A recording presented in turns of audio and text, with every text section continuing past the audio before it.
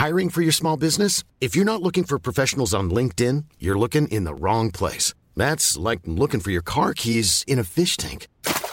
LinkedIn helps you hire professionals you can't find anywhere else, even those who aren't actively searching for a new job but might be open to the perfect role. In a given month, over 70% of LinkedIn users don't even visit other leading job sites. So start looking in the right place. With LinkedIn, you can hire professionals like a professional. Post your free job on linkedin.com/people today.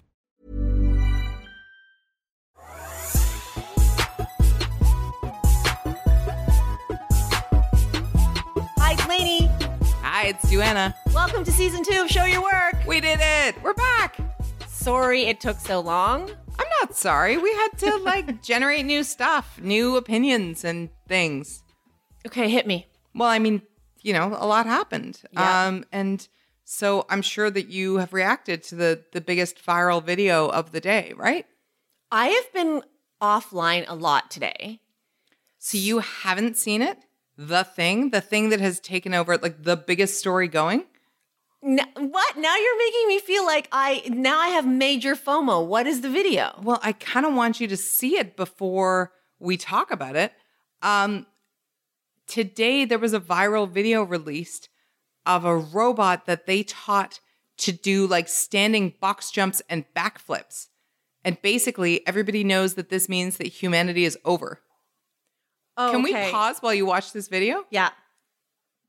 Jesus.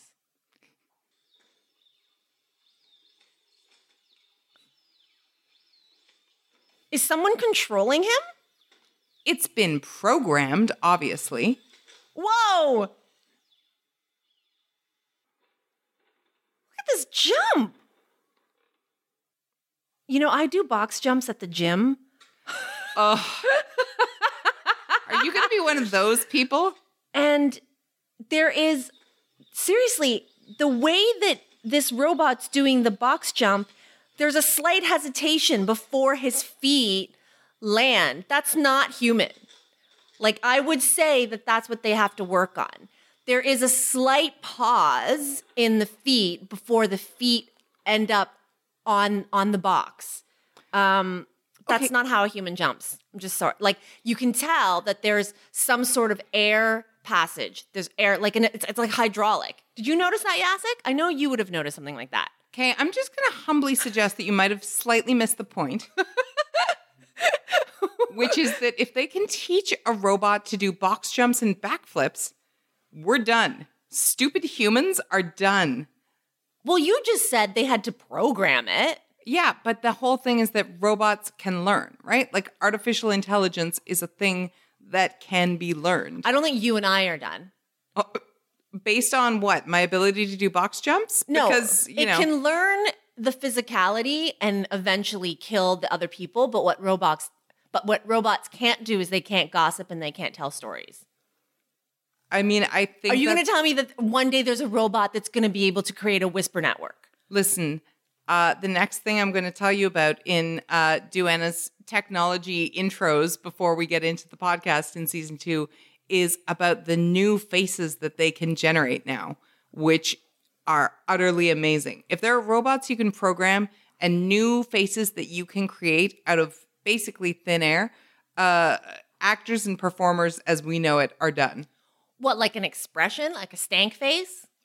No, all of the above. Face generate, entirely new face people. I want to cling to the idea that a robot is not going to be able to tell me who's having an affair with who and who fucking has had a secret child and whatever.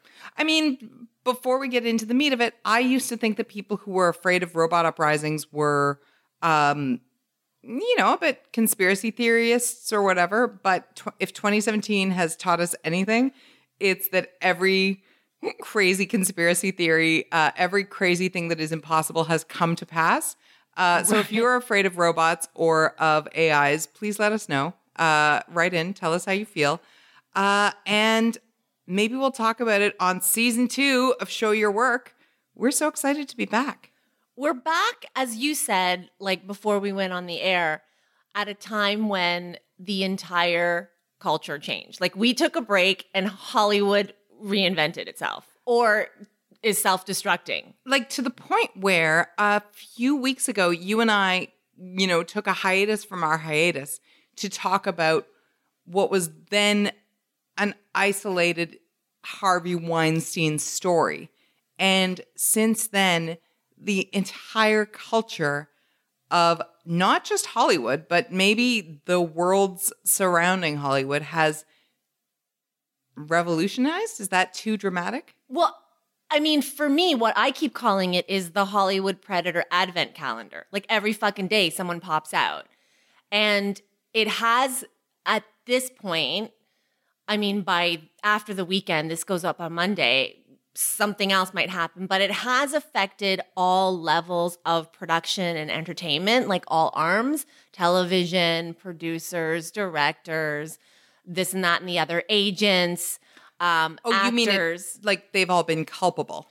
Yeah, I mean, it's not just a producer, right? Harvey Weinstein's a producer. It's not just a studio head. It's not just an actor. It's not just an agent. It is like whoever's working. Oh, absolutely. And of course, it goes well beyond, as we know and have known, it goes beyond this industry. And there are politicians and there are actors turned politicians. And, nobody is safe. Well, there is one area that has yet to, advent calendar itself. And I'm waiting. Music? Yeah. Rock stars. Oh, God. It feels as though... I was talking with somebody the other day about Almost Famous, and they hadn't seen Almost Famous, and I was talking about how much they would love it because the talk of music is not incidental, right? The love for music in that movie is second to none. It's affectionate, but I don't know if you could make that movie today. I don't know if you could make a movie about 14 and 15 and 17-year-old groupies and have it be seen as basically like a Disney feel-good picture for which Kate Hudson, had her greatest honors. Like, I don't think you could make that movie today. And I don't know if I would feel uncomfortable watching it. I hope so. No, you know how they're uncovering shit from the 70s and 80s now? Like the Sylvester Stallone incident allegedly happened in 1986. So again, as you say, think about that tour bus action and all the little groupie fans waiting outside. And, the bodyguard is sent out there to pluck and choose whoever it is going to be for the night. They never used to ask for age. It wasn't a concern. It was just, tonight I feel like a brunette. Tonight? For the night? For the hour? Or sure, you're right. For, at 5 o'clock, I feel like a brunette. At 7 o'clock, get me a blonde. At 10 o'clock, I might want to go for an Asian. Whatever. And, it's not just when you say the 70s and 80s, it sort of evokes that idea of, long hair bands and kind of roughneck, scruffy guys or whatever. But I remember reading an article about either the Backstreet Boys or New Kids on the Block. I do not remember which. And again, they published what was then a jolly anecdote from a bodyguard talking about how girl procurement was part of the job. And it was like a hilarious aside. And that was, I read that within the last couple of years. If you know what that article was, please remind me. Please send me the link. Everything has changed. Our perspective on everything has changed. Well, I should say the asterisk to that music example is, of course, R. Kelly. And it is interesting, not a discussion for today, but it is interesting that for all the outrage and all the people who've been brought down and disgraced over the last, 6 weeks or so, R. Kelly is still doing his R. Kelly thing. Yeah, and I guess one of the reasons that maybe is the case is that, strangely, there doesn't seem to be a lot of secrecy around what's happening with R. Kelly. That and, the journalist who's been following this story for 20 years, Jim DeRogatis, I think, and he was covering it in Chicago and most recently in BuzzFeed.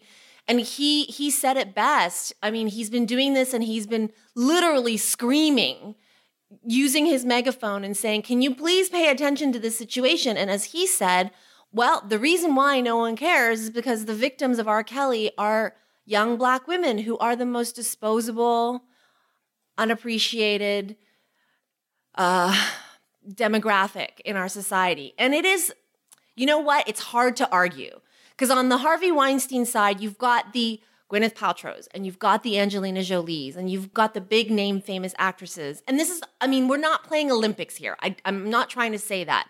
But these young Black girls who are, quote, being held in this R. Kelly cult, like nobody is caring all that much in the same way. Like it's not trending every day, right? People aren't like, let's cancel R. Kelly.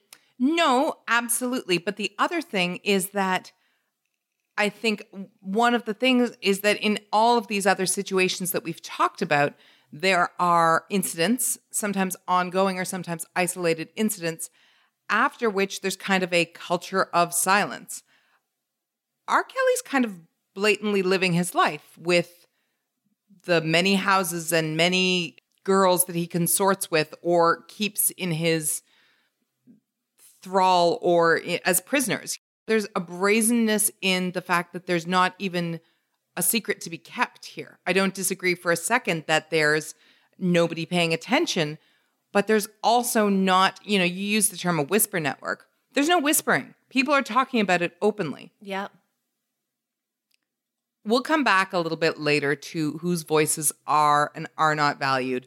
But, it's one of the things that's really interesting, of course, is who we talk about. I read something from a journalist this week talking about how many women are coming to her with tips and who she has to turn away because the subjects of those tips aren't famous enough, which is a ridiculous turn of events, again, for this maelstrom that is 2017 to be like, well, sorry, we have a different, bigger, higher profile sexual harassment case to fry today.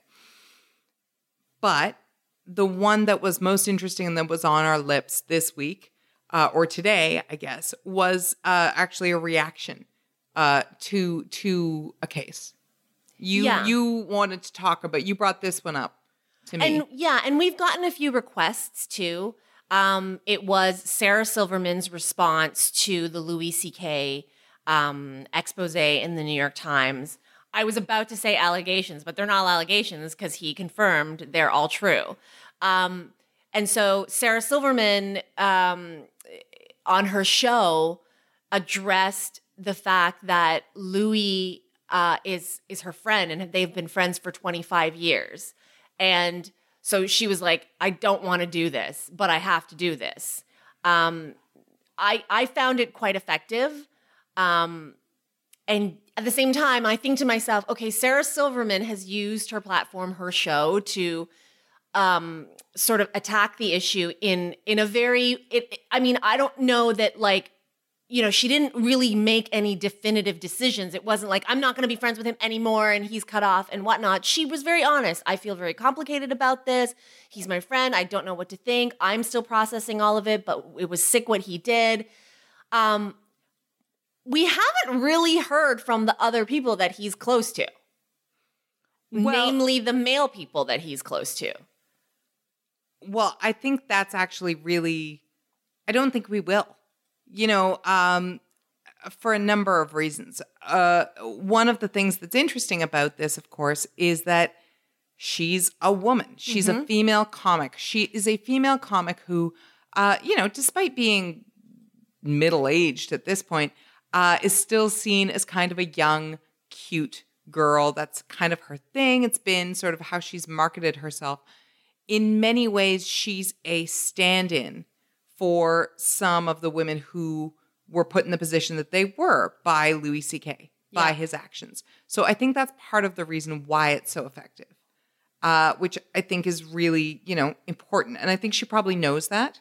And I think she's probably been in this situation in some form or other. Obviously, one of the things that happens and is happening in this kind of a situation is there's an excavation of what these industries are like, what comedy is like.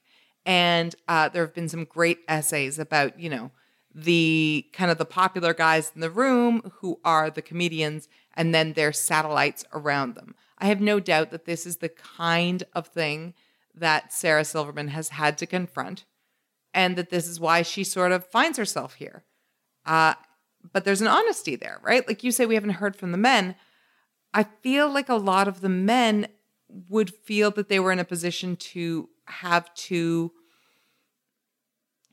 do what they were doing for years, right? They asked Aziz Ansari. He wasn't going to answer the question. Colbert gave it one line. They asked Jon Stewart. He didn't answer the question. Like, you remember when these things were happening, when people knew, there's a lot of people who say, well, the journalists knew and didn't do anything. Well, they tried and they got shut down at every turn. So I think that's why you're hearing from Sarah Silverman, because being a comedian doesn't cancel out being a woman.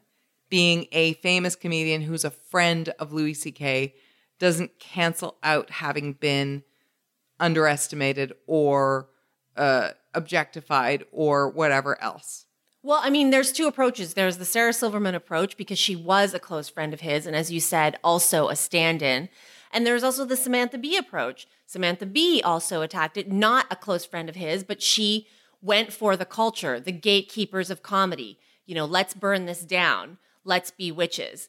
But again, as I said earlier, just a second ago, Colbert gave it one line. And remember, Colbert worked for Louis C.K. At the beginning or early on in his career. Sure. So the Colberts and the Aziz Ansari, Chris Rock. There's no chance Chris Rock is going to say anything. A, because, that's one of his boys. Yep. And B, because I think there are whispers, and I am not hinting at anything. I know nothing more than what I'm about to say. But there are whispers that Chris Rock's behavior is not always as, unimpeachable as one would hope it would be before they speak out about somebody else. Well, it was very telling, Dave Becky's response. That is the former manager of Louis C.K. and still the manager, no longer the manager of Pamela Adlon, right? But Aziz Ansari, Amy Poehler, Kevin Hart, I believe. I mean, look, almost every powerful comedian you can think of is represented by 3 Arts, which is the management firm where Dave Becky works. So, lots and lots of your faves are going to be under that umbrella. And, when he issued his response, he was like, I just thought it was a matter of infidelity. Like, a lot of the dudes the boys just were like, yeah, I'm going to go cheat on my wife. Like, they didn't think that it was, quote, just cheating. I got to protect my boy from cheating.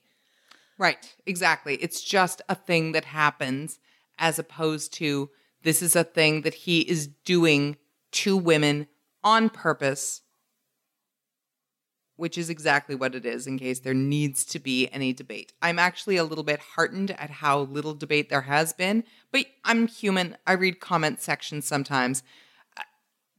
I think we don't need to discuss this here, but in case you just need to play that for somebody,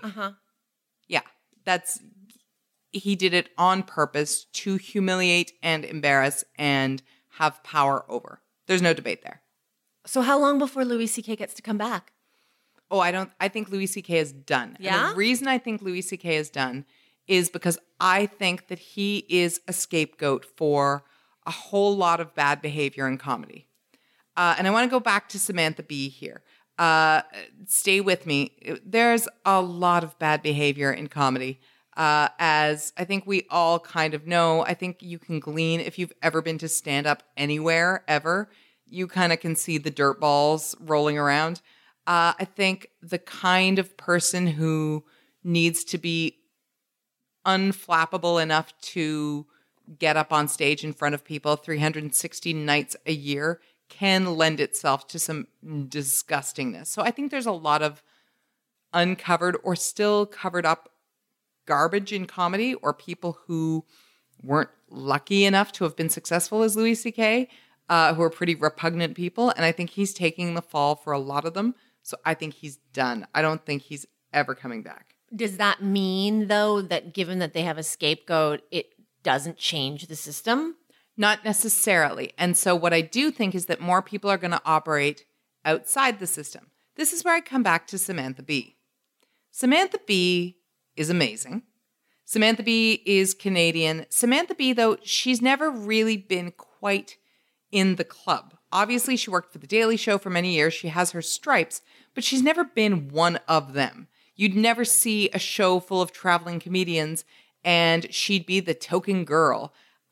She didn't really date a whole lot of comedians and be in their circle and that kind of thing. Her show is only on once a week, as opposed to the nightly Seth Meyers and Jon Stewart's and Colbert's and whomever else. Again, I'm not talking about something I don't know. I'm just talking about what I see. She's just a little bit on the outside.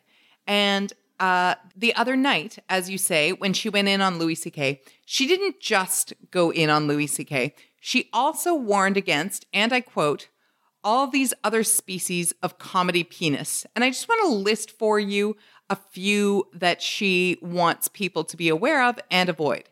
Quote, guy who thinks being raised on The Simpsons gives him a unique POV. Aging improv lurker. Pile of New Balances. Tim and Eric is really important to me, motherfucker. The lone man that can separate the art from the person. Guy who pulled a lot of favors to get Twitter verified. Unweirdest guy to ever say, maybe I'm just weird. If a Wes Anderson movie were a person. Guy whose Tinder bio says comedy writer who has never written. The only guy that really gets Mr. Show. Christopher Hitchens. Human Family Guy spec script. And my favorite, host who has never pronounced a name more exotic than Dave correctly. I mean, again, if you've ever been to a stand-up show ever, if your flight got canceled and you were put up at a Holiday Inn somewhere, you have seen some of those people. And Samantha Bee is showing that she's not afraid to call out some of the sacred cows as opposed to seeing them as like bros who aren't here yet, who might get there someday. I think we're going to see a lot more of that. A lot more outsiders getting a little more of a voice, calling out more of the inside culture. What's going to be left of Hollywood? I mean, as we speak, Ryan Seacrest is the latest to be accused. That's new news since we started this podcast. I mean, it's not going to be new by Monday when this gets posted, but yes, Ryan Seacrest has now popped out of the Predator Advent calendar. So there you go. And I don't know if you looked at this latest headline because Matthew Weiner, Mad Men, blah, blah, blah, was accused of sexual misconduct and inappropriate behavior. Of harassment, yeah. And Marty Noxon, who we've talked about a couple of times on this show in season 1, has backed the accuser. Yeah, she said, I believe her. She said that I believe she called him an emotional terrorist. And so she said that she believes that he, said something inappropriate to the accuser, Kater Gordon. Yes. So it's interesting that you bring up Marty Noxon, who, as you say, is a friend of mine. When I say that, I mean I admire her greatly, and she has no idea who I am.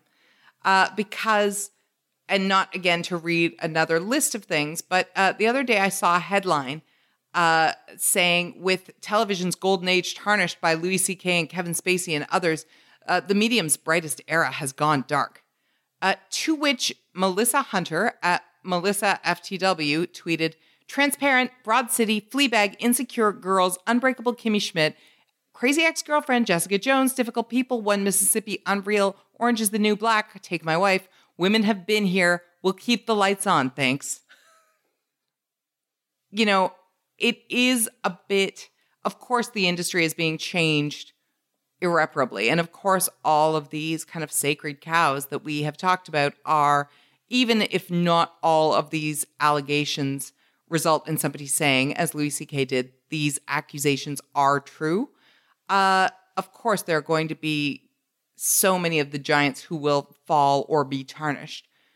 But again, there are all these other people who have been here not being the A-list, who have been working, who have been women or people of color or people of the LGBT community or all of the intersections therein, who are more than willing and ready to take up the mantles. So, I think we're going to be okay.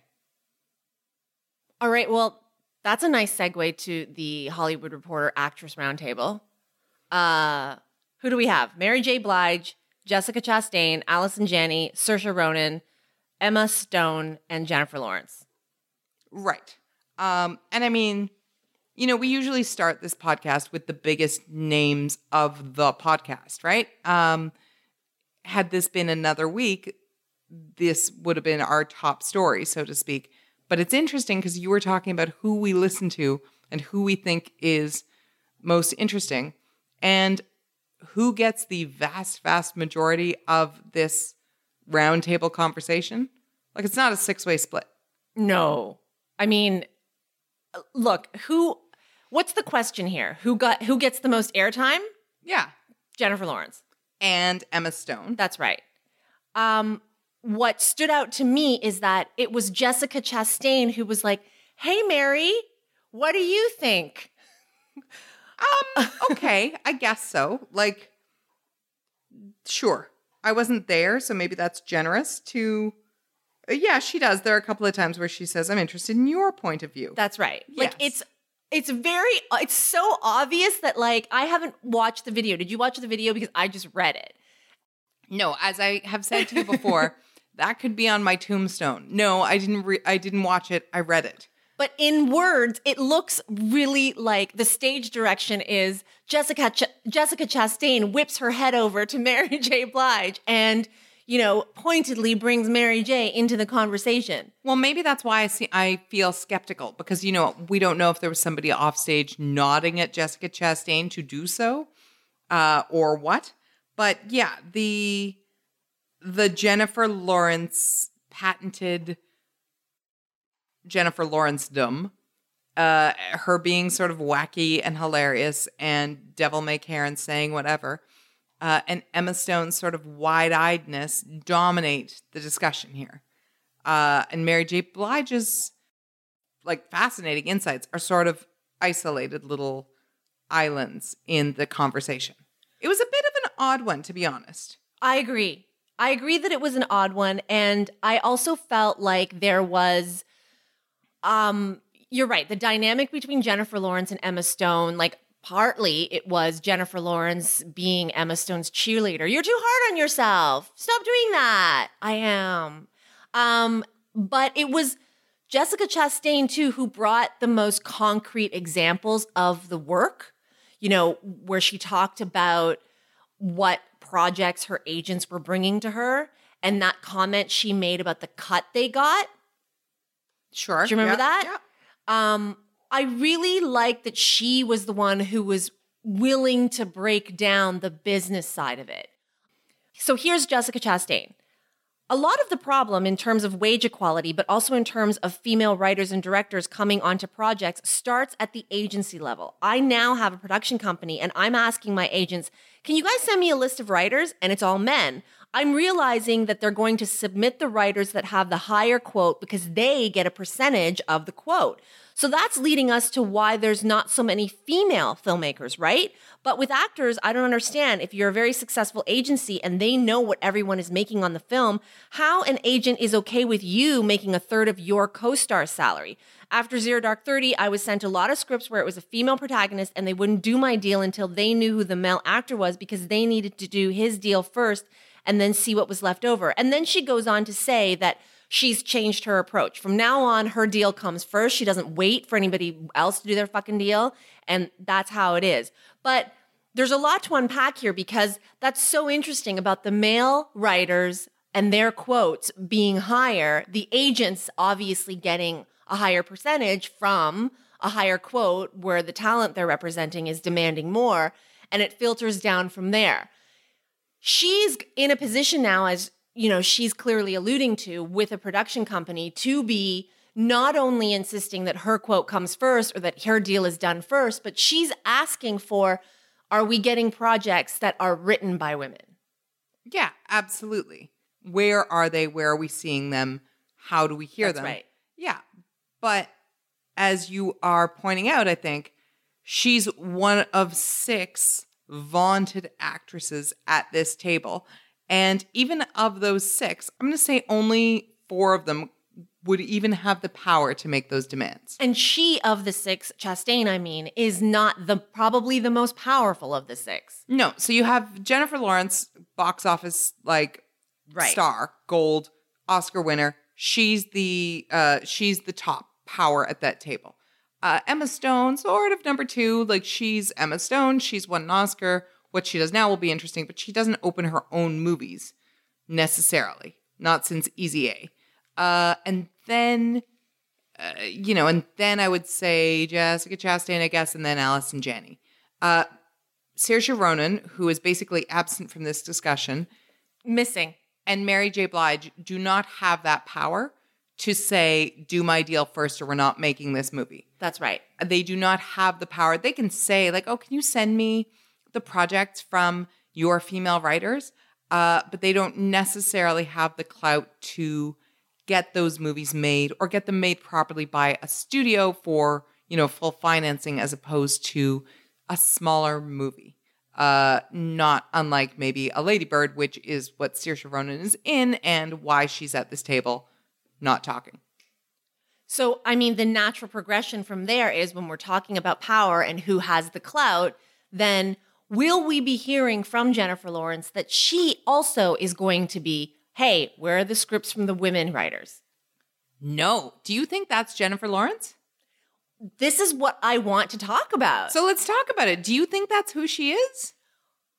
I am afraid to say it, but she hasn't shown me that that's who she is. I mean, really, for all intents and purposes, Jennifer Lawrence was there to give platitudes.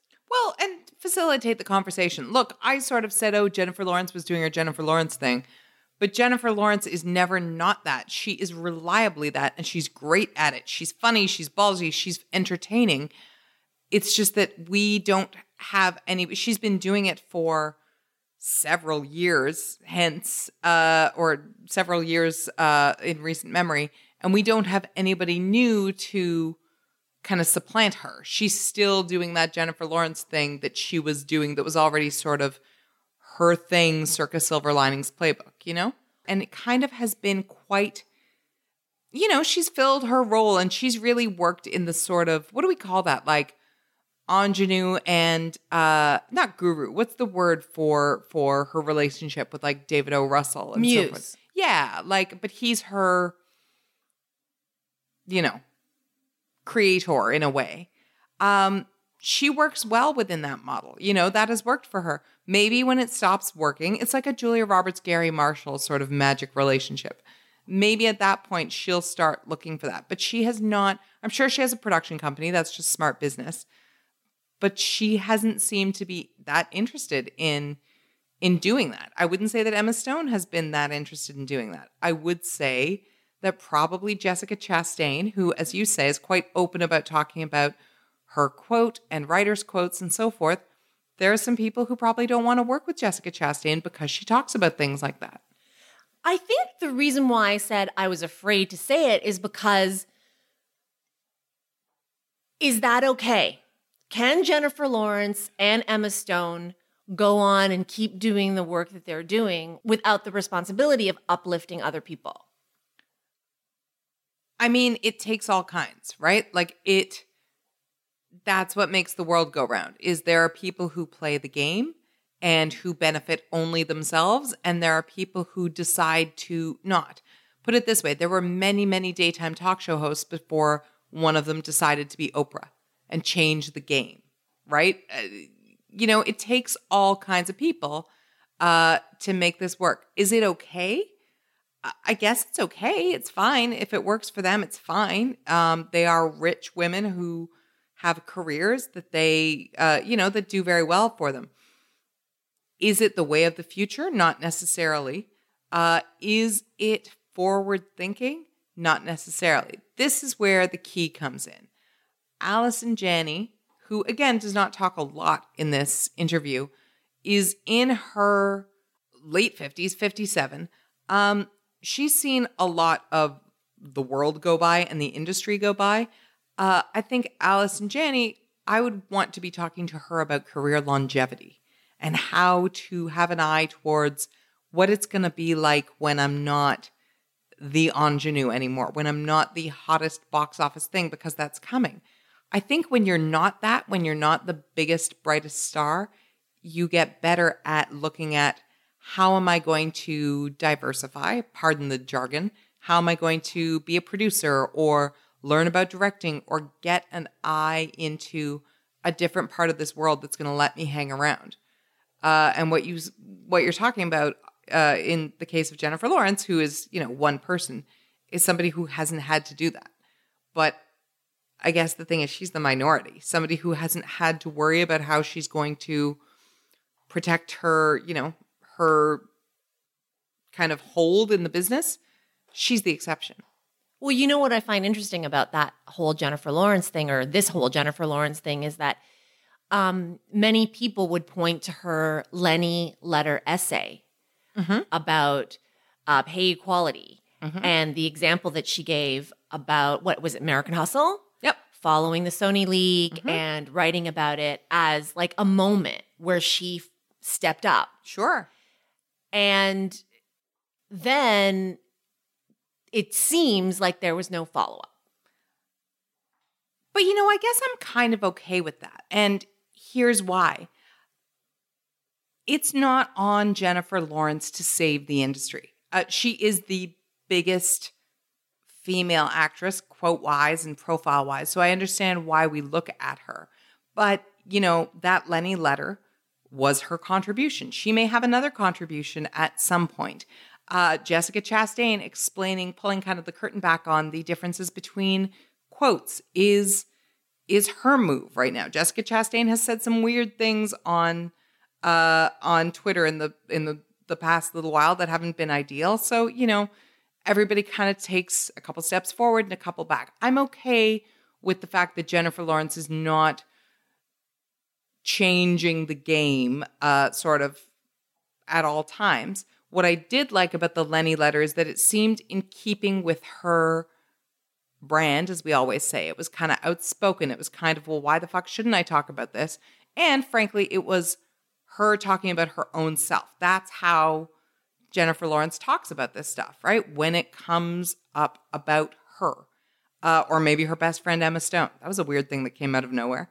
So I'm kind of okay with her talking about it when it next occurs to her. Like, you know how there's a whole generation of dudes who love Jennifer Aniston still? Like, they just were formed sexually by Rachel on Friends. Yes. And they'll never hear a word against her. Like, if Jennifer Aniston talked about sexism in the industry, for example, there would be a whole generation of dudes who are like, well, that is bullshit. Similarly, I feel like, if and when Jennifer Lawrence says, hey, this weird thing happens, she's going to reach people. She's Jennifer Lawrence. She has that reach. But I think it's okay for her to wait until it's something authentic for her to say. Put it that way. Hiring for your small business? If you're not looking for professionals on LinkedIn, you're looking in the wrong place. That's like looking for your car keys in a fish tank. LinkedIn helps you hire professionals you can't find anywhere else, even those who aren't actively searching for a new job but might be open to the perfect role. In a given month, over 70% of LinkedIn users don't even visit other leading job sites. So start looking in the right place. With LinkedIn, you can hire professionals like a professional. Post your free job on linkedin.com/people today. I'm wondering how long before Jennifer Lawrence, in this example, given that we have seen her, she's not like Jessica Chastain and saying, why aren't you bringing me scripts written by women? And she's not advocating for more female directors and working with more female directors. That we know of, but yeah. How long before then we get a think piece from somebody being like, is Jennifer Lawrence the Taylor Swift of movies? I mean, I think you just, dropped that elephant's tear to sprout it or something. Look, the point of our discussions is, or the point of this discussion is, we're always trying to work out our thoughts. I don't have an answer to that. But I do know that in reading this, I thought to myself, well, Jessica Chastain is giving me something here, giving me some insight into how her work life is changing, or at least how she's applying some of her standards and her values to her work life. And I don't know that I'm seeing that from Jennifer Lawrence. Now, listen, they're at different stages of their careers and lives. Jennifer Lawrence is not close to 30. What, 28? Something like that? Maybe. So that has a lot to do with it too. Was Jennifer Lawrence born in 1989? Jennifer Lawrence was born in 1990. She is 27. Okay. So, now, and I should say that when I Googled that to find that out, the news headline that came up with it was, Jennifer Lawrence, I was punished for standing up to a director, which she talks about in this interview. And, which is a good point that she makes, that she's talked about a director who was abusive to her in the moment, on the spot, and she mouthed off to him and was told by producers, you can't talk that way. And her point was accurate. Why can't I? But it underlines my point. Jennifer Lawrence talks about it when it happens to her. And it doesn't happen to her a whole lot right now because she's Jennifer Lawrence. Whereas, ask Saoirse Ronan what it's like for her. Ask Tessa Thompson. Ellen Page came out with a really upsetting story in the last couple of weeks about the abuse that she took from Brett Ratner on the set of an X-Men film that I will look up and clarify. But she has the stories, a Saoirse Ronan has the stories, whomever, fill in the blank. Jennifer Lawrence at this point may be the only woman who doesn't yet. And so I think it's okay if we wait for that to come. And I think Emma Stone is getting off relatively easy in our conversation because I think we could point to almost everything we've just said and apply it to Emma Stone as well. Mm-hmm. It'll be interesting. The next decade, as we say, as Hollywood reinvents itself, will be interesting. Well, on that note, with the Emma Stone, it was almost as though she was there to make a point of not saying anything much. And it reminded me of, let's say, Kate McKinnon's approach to her Vanity Fair piece. How can I be profiled in Vanity Fair but not say anything? And there is an art, right, to not saying anything but getting it done. There is an art because when it's done well, you don't notice that it's happening. Yeah. And just to go back, if you haven't already, read the Kate McKinnon Vanity Fair cover feature from 2 months ago. It was, first of all, I think the writer was criticized for the way that she wrote it, but at the same time, to be fair to the writer, Kate McKinnon literally didn't give her anything. I think Kate McKinnon only had like 2 quotes. So, I actually got a letter about that from Mallory, hoping that we would talk about it on Show Your Work, asking about the profile in Vanity Fair. She gives her almost nothing, and that is being generous. Yes. It was a bit of a shocking interview because, there's somebody, I think it was Vulture, actually pulled out the number of direct quotes from Kate McKinnon, and I believe there are 6. And they're pretty insubstantial. She is notoriously dodgy about her personal life and, whatever that might entail. And that's obviously totally fine. But she's in a weird position because, of course, Kate McKinnon was synonymous with Hillary Clinton, which was going to be the busiest acting year of her life. And then, of course, she wasn't Hillary Clinton and everything happened. And now she's Jeff Sessions. And so her life is different. And I actually was thinking as I'm talking about this, you talked about organizing our thoughts. I wonder if Kate McKinnon is a bit afraid right now. And I don't mean that in a euphemistic kind of way. Like the stars of Saturday Night Live are notoriously, they're New Yorkers. They take the subway to work. We all know their schedule, right? If you know anything about SNL, they just go in on Monday for the meeting and then they go in on Tuesday and then they write all night and blah, blah, blah. I wonder if Kate McKinnon is afraid, for her life. If it's a scary time to be somebody who is that public and that publicly a Hillary Clinton fan.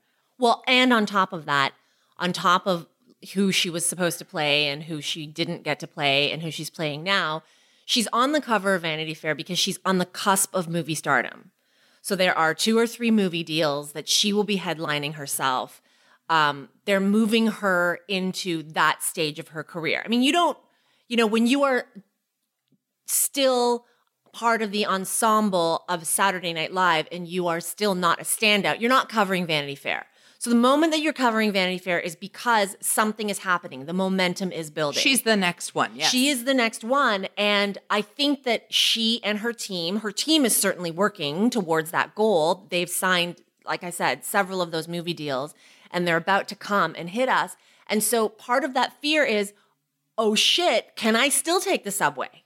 Yeah, absolutely. And be pretty anonymous. Low key, by all accounts, she is easygoing and easy to get along with and kind of chill. And yeah, do I have to become the Hollywood person that being on the cover of Vanity Fair might indicate? And they want to talk to me, and this is what I want to, and this is what they want to know about me, but I don't want to tell them that about me. So we get this really bizarre interview that is not really an interview. It is a profile, but the profile doesn't tell us much of anything.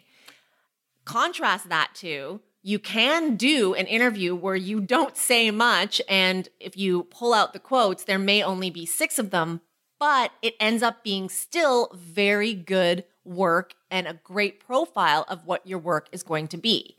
And that is Drake. So I have to say, we're talking about the Drake interview in The Hollywood Reporter, published on November 8th. And it's a great read. If you haven't read it, it is well written. The writer is Tatiana Siegel. And you actually pointed out to me that there were not that many quotes, at which point I, compared it to the Kate McKinnon, because it doesn't feel that way. It feels as though you are getting an intimacy and, spending some time with Drake. Well, my exact words to you were, he says nothing. And you write back in all caps, nothing. And yet, there is a sense of getting a lot out of this. Well, first of all, he does the Drake thing where, instead of meeting at a coffee shop, the Tatiana gets to go to Drake's apartment overlooking Toronto. Right. And a lot of writing is spent on was it Tupac? It was that piece of art, and it was Tupac. Oh, the art is less Drake, more Tupac. That's right. The piece of art, which he bought because he's Drake. That's right. And so while Drake doesn't say much, when you really go and read this article, the amount of words that he offers are substantially less than his managers.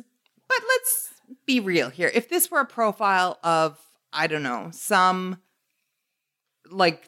hunk of actor that I don't care about, like a Tom Hardy or whatever, and it was about his Santa Monica pied-a-terre, we'd know about the beaten floorboards where the sand is kind of gritty under your feet, and how there's crystals that an ex-girlfriend left him, and he doesn't think much of them, but I just can't let them go, or whatever. We spend a lot of time on this kind of thing in all of these kind of profile pieces. Yeah.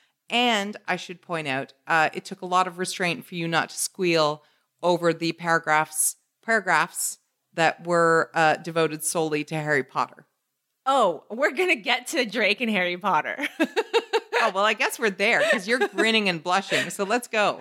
I mean, again, it's, the apartment, the Tupac piece of art.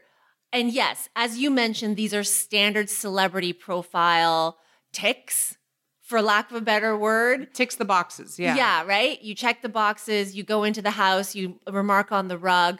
What I think is different about this this Drake profile, and how even though it's your garden variety celebrity, I'm going into their home, every detail is connected to a Drake ambition or a Drake piece of personality. That artwork is a little cheeky. It references the fact that, people have called him soft his entire career. So it does actually have a point, whereas a lot of the coffee table details that we get from a lot of these profiles are more about literally what furniture is recommended for your next buy. Nobody is going to buy a piece of art that says, more Tupac, less Drake. Like, that is very specific to Drake. That is not recommending what furniture and what artwork to put up on your wall. It is, this is the artwork that is on Drake's wall because it specifically pertains to who Drake is. But I mean, you know, if you're cynical, you could say, sure, yeah, but he knew she was coming over. He curated that self-referential, sort of self-deprecating thing to make it so, just as, you know, the celebrity profile would be Tom Hardy has unwashed hair because he was out tending to his sick baby foal in the barns. He's learning a lot about her, but it was a rough night, he says. Like, it's all the sort of, it could be curated, I guess is my point. But again, you are giggling like a schoolgirl. No, I think it's love it. 100% curated because you have the Tupac Drake, and then later... Hold for Barney.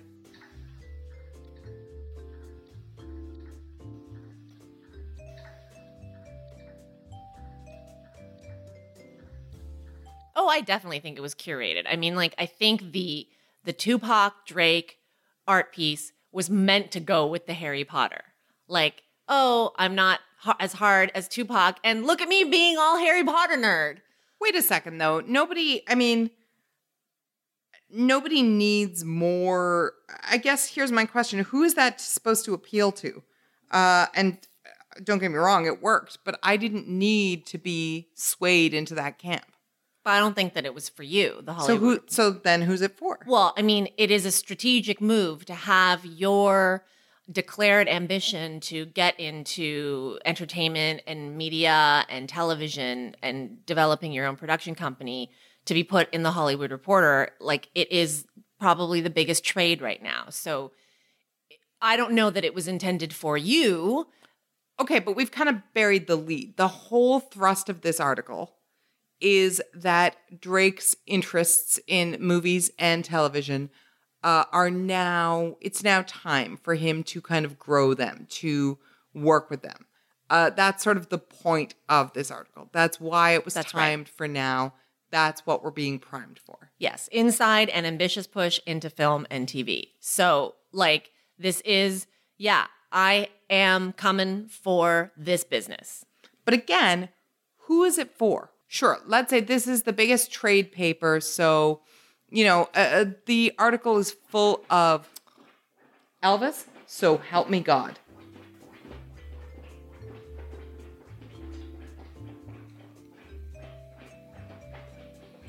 Okay, so who is it for? If, as you say, you know, this is one of the biggest trades, by all means, but the article is thick with quotes about how there are companies basically throwing money and airtime at Drake's feet. He has a Netflix series that he's produced that's on the way. There's a quote here saying basically that Apple will do whatever the hell Drake and Future want to do, which is about as big as it gets. So who do you think he needs to endear himself to with his sort of hard, soft combo? Well, I think that Drake needs to go out to, number one, like, you're right, he's got Apple money, he's got Netflix money, but I think it is also for, like, investor reassurance.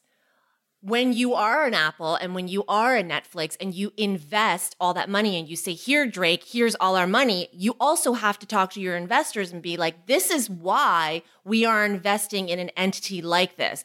And I'm sorry to have to say this, but he is of a culture, right? He is a hip hop artist. And we know they wouldn't have to make these assurances when they're making an investment in, say, someone like Taylor Swift, if Taylor is making a big push into movies and TV. This is an attempt to say, hey, this guy is a serious businessman. He has done his research. He is not just about being in the studio and releasing albums. He is well-read. In this article, they also go to great lengths to talk about how he's the most informed person in the room. It's not unlike that Alex Rodriguez profile a few weeks ago, too, about how Warren Buffett was like, this is a guy who does his homework. He's always more prepared than anybody else. This is Drake saying, when I dress up in a suit, I back up the suit with the knowledge. So this is what that is.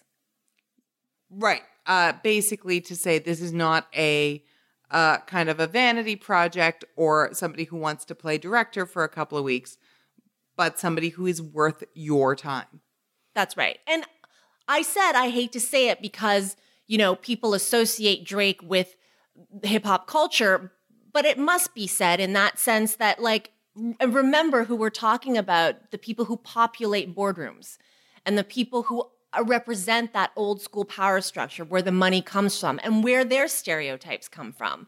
So, I mean, let's just say you're talking about white men. That's right. White, rich, male investors who typically see the Drakes of the world as, who am I going to pay $1 million to play at my grandchild or child's sweet 16, right? Like, this is the association. Am I going to now have a business deal with this person? You're exactly right, of course. But it kind of, it makes me, I'm surprised that it makes me happy in a weird way. And that's because I was thinking about other people who might have broken barriers in similar ways, who, I don't know what the first sort of scripted project on which Jay-Z was a producer, but we could find out what that was. But often what you hear is, oh, so and so is a producer on this, meaning one of many, meaning they kicked in some money, which is to say, oh, thanks, cool. They're not necessarily the ones driving everything. A lot of people in a Drake position learn as they go. They learn on the way up. They dip their toes in something, right? They do a limited something or a collaboration. What you're saying about the article as a veiled vetting process, basically, is also pointing to the fact that he's going to be given a lot of control. Drake is going to be in the position of having absolute creative and ostensibly financial control of everything he's doing. And that is actually kind of exciting. No, I really like it too, especially because the creative control that Drake is using is part of a certain approach that I actually learned from, my students. So I haven't really talked much about this, but this semester, starting back in September, I began a visiting professor position at Western University, my alma mater. So I am teaching a 4th-year course on gossip and culture at the Faculty of Arts at Western. Which is in London, Ontario. That's right. And so it's a 4th-year cohort. There's about 20 students in the class. And I just want to pause here and point out that you have manifested being a professor of gossip at a liberal arts university, as you used to discuss. Joke about. This is the thing that became the thing. That's right. Okay, stop being weird and humble. I'm going to take as much time as I want to take. I know, but we have a point here, like that they're teaching me, actually. And they gave me, just to finish off this point, they gave me a concept called reform versus revolution. So there are different mechanisms to enact change. One of them is revolution, where you literally tear everything down and you build it back up. Reform is going inside a system that is broken and, keeping the pillars of that system alive and reforming the mechanisms inside of it. What Drake is doing is reform. So he's going into the system, he's working with the Apples, he's working with the Netflixes. He's like, hey, look at me. I am a rapper, I'm from Toronto. I know what you think of me, but I want to get into movies and television. I want to run my own ship, and we're going to work together. And so what Drake is doing is reformation, which is really exciting because that is, it is a very political theory, or it is a political theory of change that some argue is the best way to do it without like a lot of collateral damage. Sure, you got to play the game, in other words, right? Yes. Ride the horse in the direction it's going is another one that I learned a long time ago that we've talked about. Play the game, go along to get along, and then play your game once you get there. Yeah. Or you play the revolution game. You tear everything down. You do it your own way. You come in from the outside. You play a bit of Samantha Bee. I mean, it's early, but this may wind up becoming a bit of a theme for us here. I like this. And this is what we're seeing here from Drake. You know, the title of this Hollywood Reporter article is Drake's Hotline to Hollywood, Inside an Ambitious Push into Film and TV. That's not burying the lead. We buried the lead, but they didn't, or he didn't. It's like, hey, I'm here. I'm coming into your world, and you're going to accept me. Yeah, and maybe it's my Canadian bias or something else that I raise an eyebrow that he was ever not going to be admitted, because as you say, he's always been seen as soft. He's always been the SNL guy. He's already gone to places that, other hip hop artists, other rappers did not have entree to. Well, if we're talking to go back to curation and how everything is linked together, are we willing to then say that Drake, from the beginning of his career, set that up for his brand?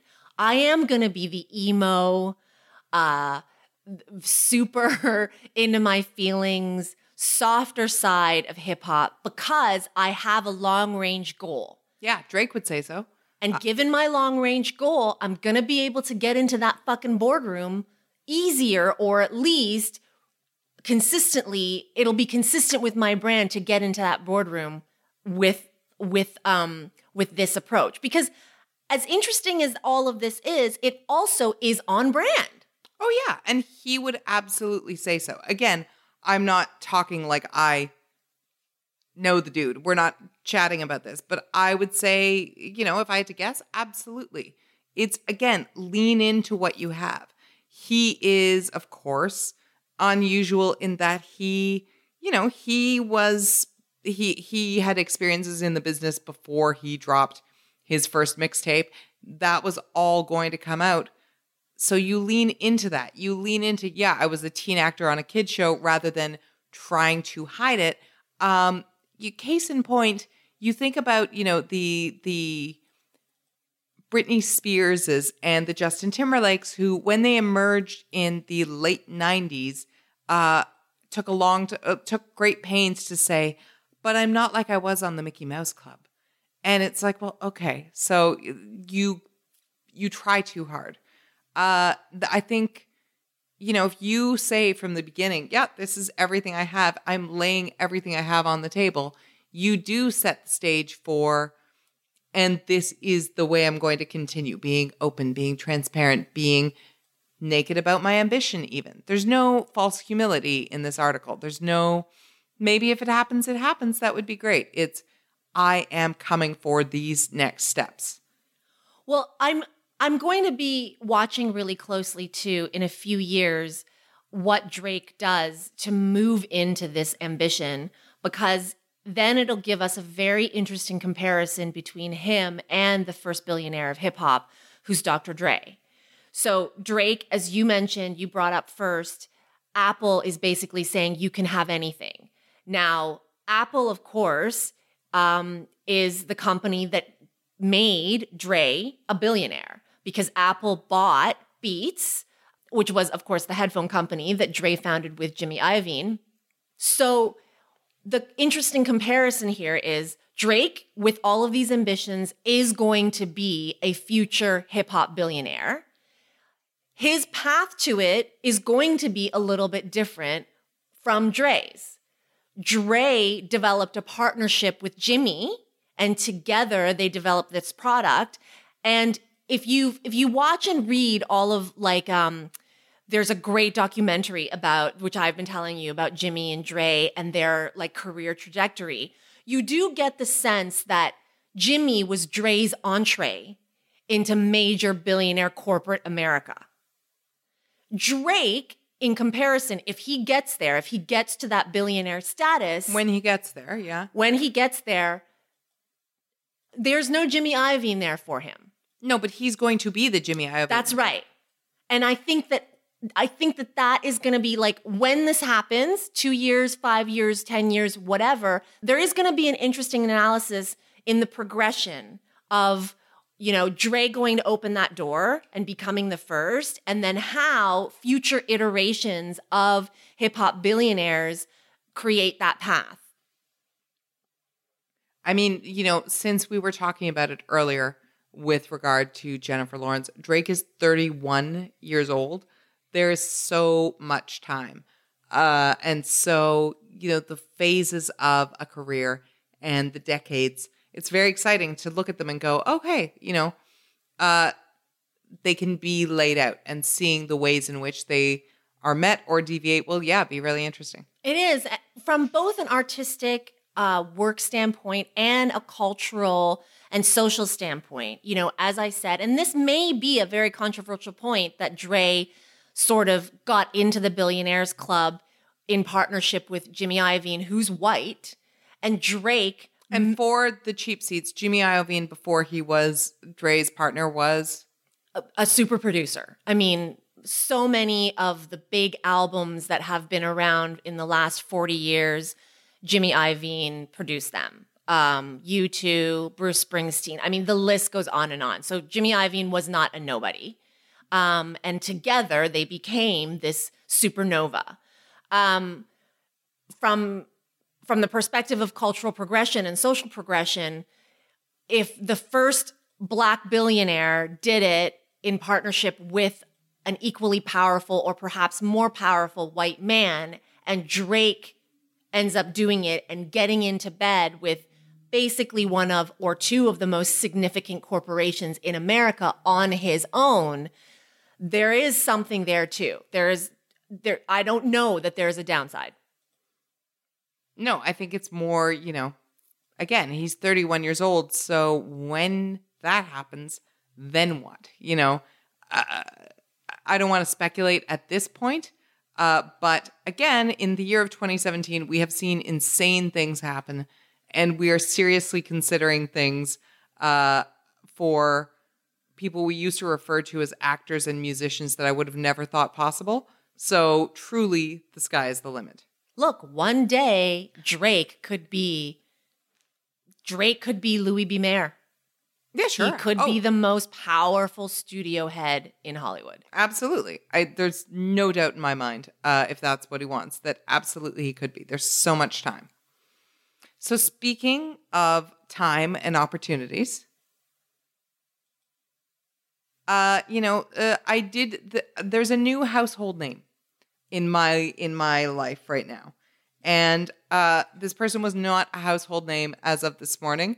And now everybody I know is talking and writing about this person. We've been talking about whether or not we're going to keep the segment, Do We Need to Care About, whether we're going to brand a new one. I'm thinking about a segment called I'm All Out of Love For. If you have other suggestions, we would love to hear them. I love to brand them. Elaine thinks the names are cheesy. It really makes me happy when we cringe about them. But today's new household name in my life, in your life, and I assume in everybody's who's listening, is Radhika Jones. Did you know who Radhika Jones was before today?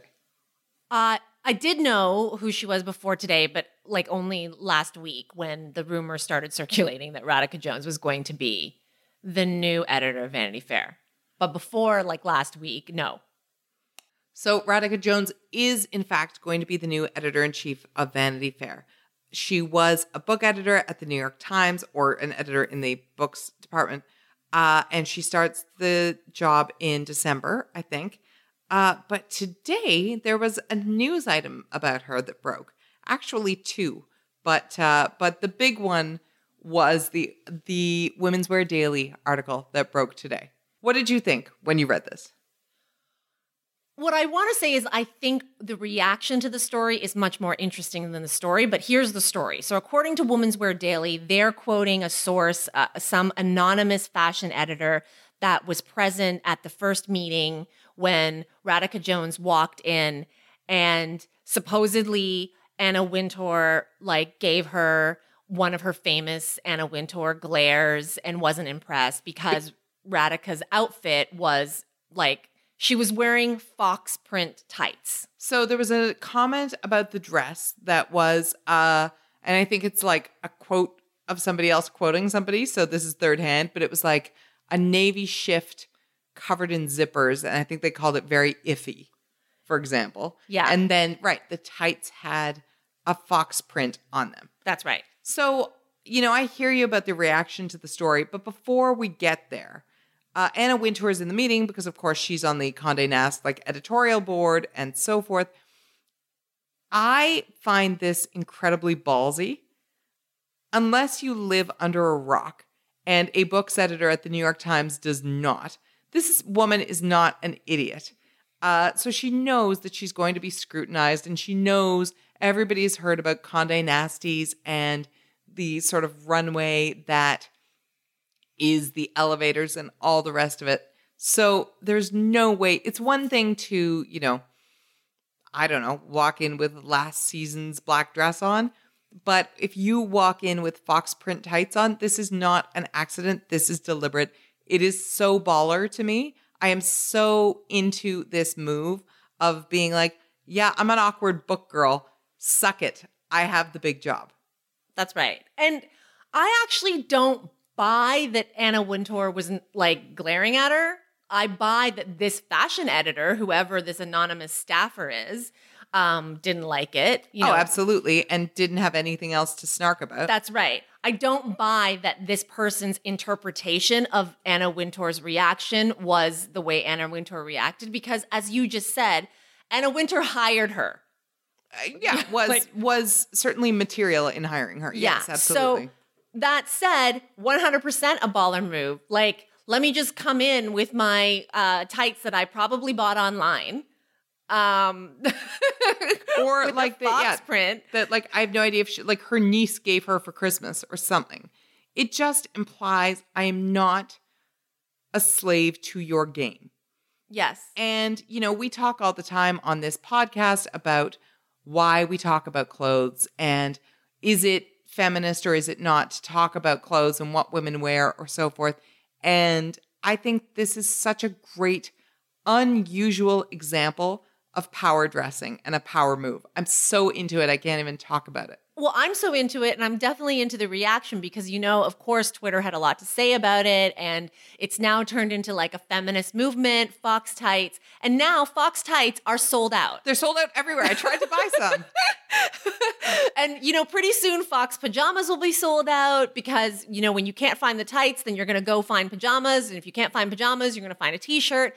And so even before starting the job, number one, she's made herself a known name, following Graydon Carter, by the way, not small shoes to fill, right? We just made big, eyebrow raised faces at one another. Graydon Carter is, our entire adult lives has been Graydon Carter. Yes. So you go from a nobody, or at least not a bold-faced name in circles outside of the New York publishing elite or whatnot, and people know you, then you're automatically declared as a fashion icon.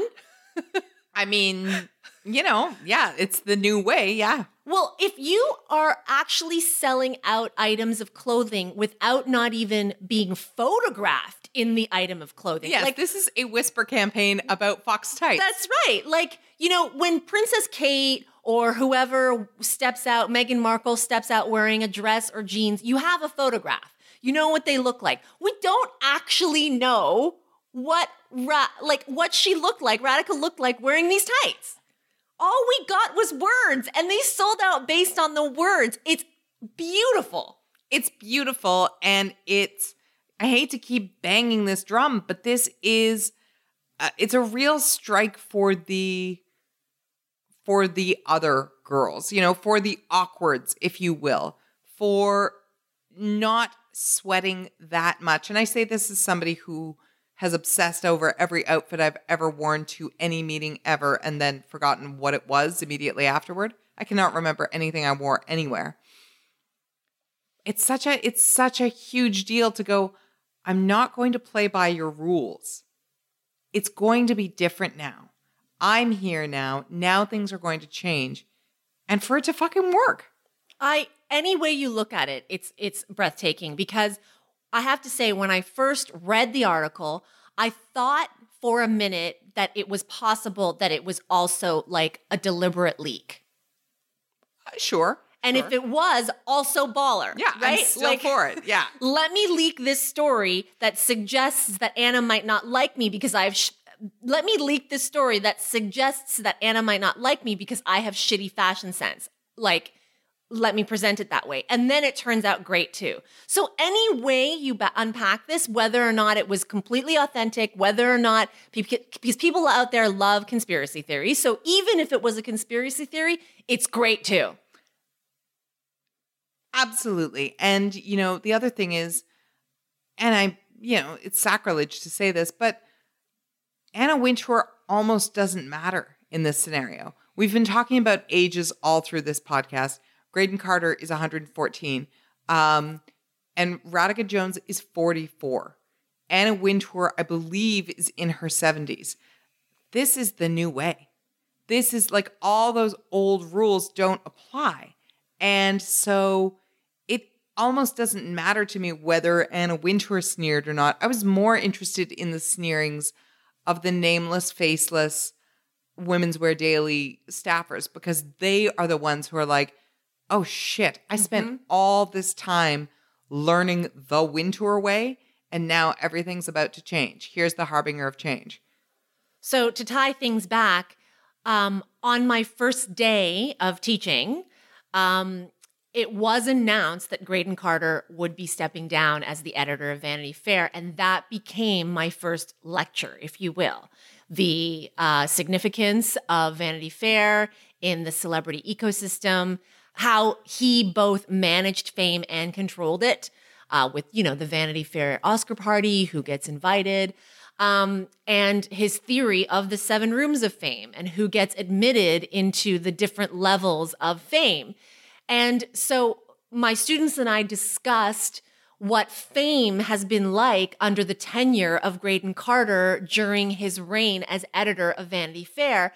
And the question was, will Vanity Fair still be relevant? What will it look like? Let's look back at its past and project its future. And their assignment was like a Vanity Fair style piece. Now, just 3 months later, we have the editor of Vanity Fair, even before she issues her first issue, already making a statement. It's very exciting. So here's my question to you. Is this move by Radhika Jones, the outfit, and, any attendant leaks, if in fact they were leaks, is this reformation or revolution? Oh, that's a great question. I think it's reformation. But it could also be a revolution. This could be the first step in tearing it all down. Yeah, we're going to have to see. We don't know, right? Like, this is what's so exciting, is that we have a leader who we cannot predict what her moves are going to be. She has basically declared, even before her first issue, once again, that you cannot say exactly what we're going to expect. I like that. Like, clearly, this is not going to be someone in the mold of Graydon. Although he kind of broke his own mold too. So I think that's kind of the point. Tell us what you think. Reformation, revolution. Are you into it? Did you immediately Google her, as I did, and discover that her style is kind of awesome? Not that it matters. And, what else do you want to hear about for season 2 of Show Your Work? We are excited to be back. We want to hear from you. Leave us your reviews on iTunes and check us out on Google Play, and keep sending us your emails. We want to read them during the show. We'll be back next week. Bye. Bye.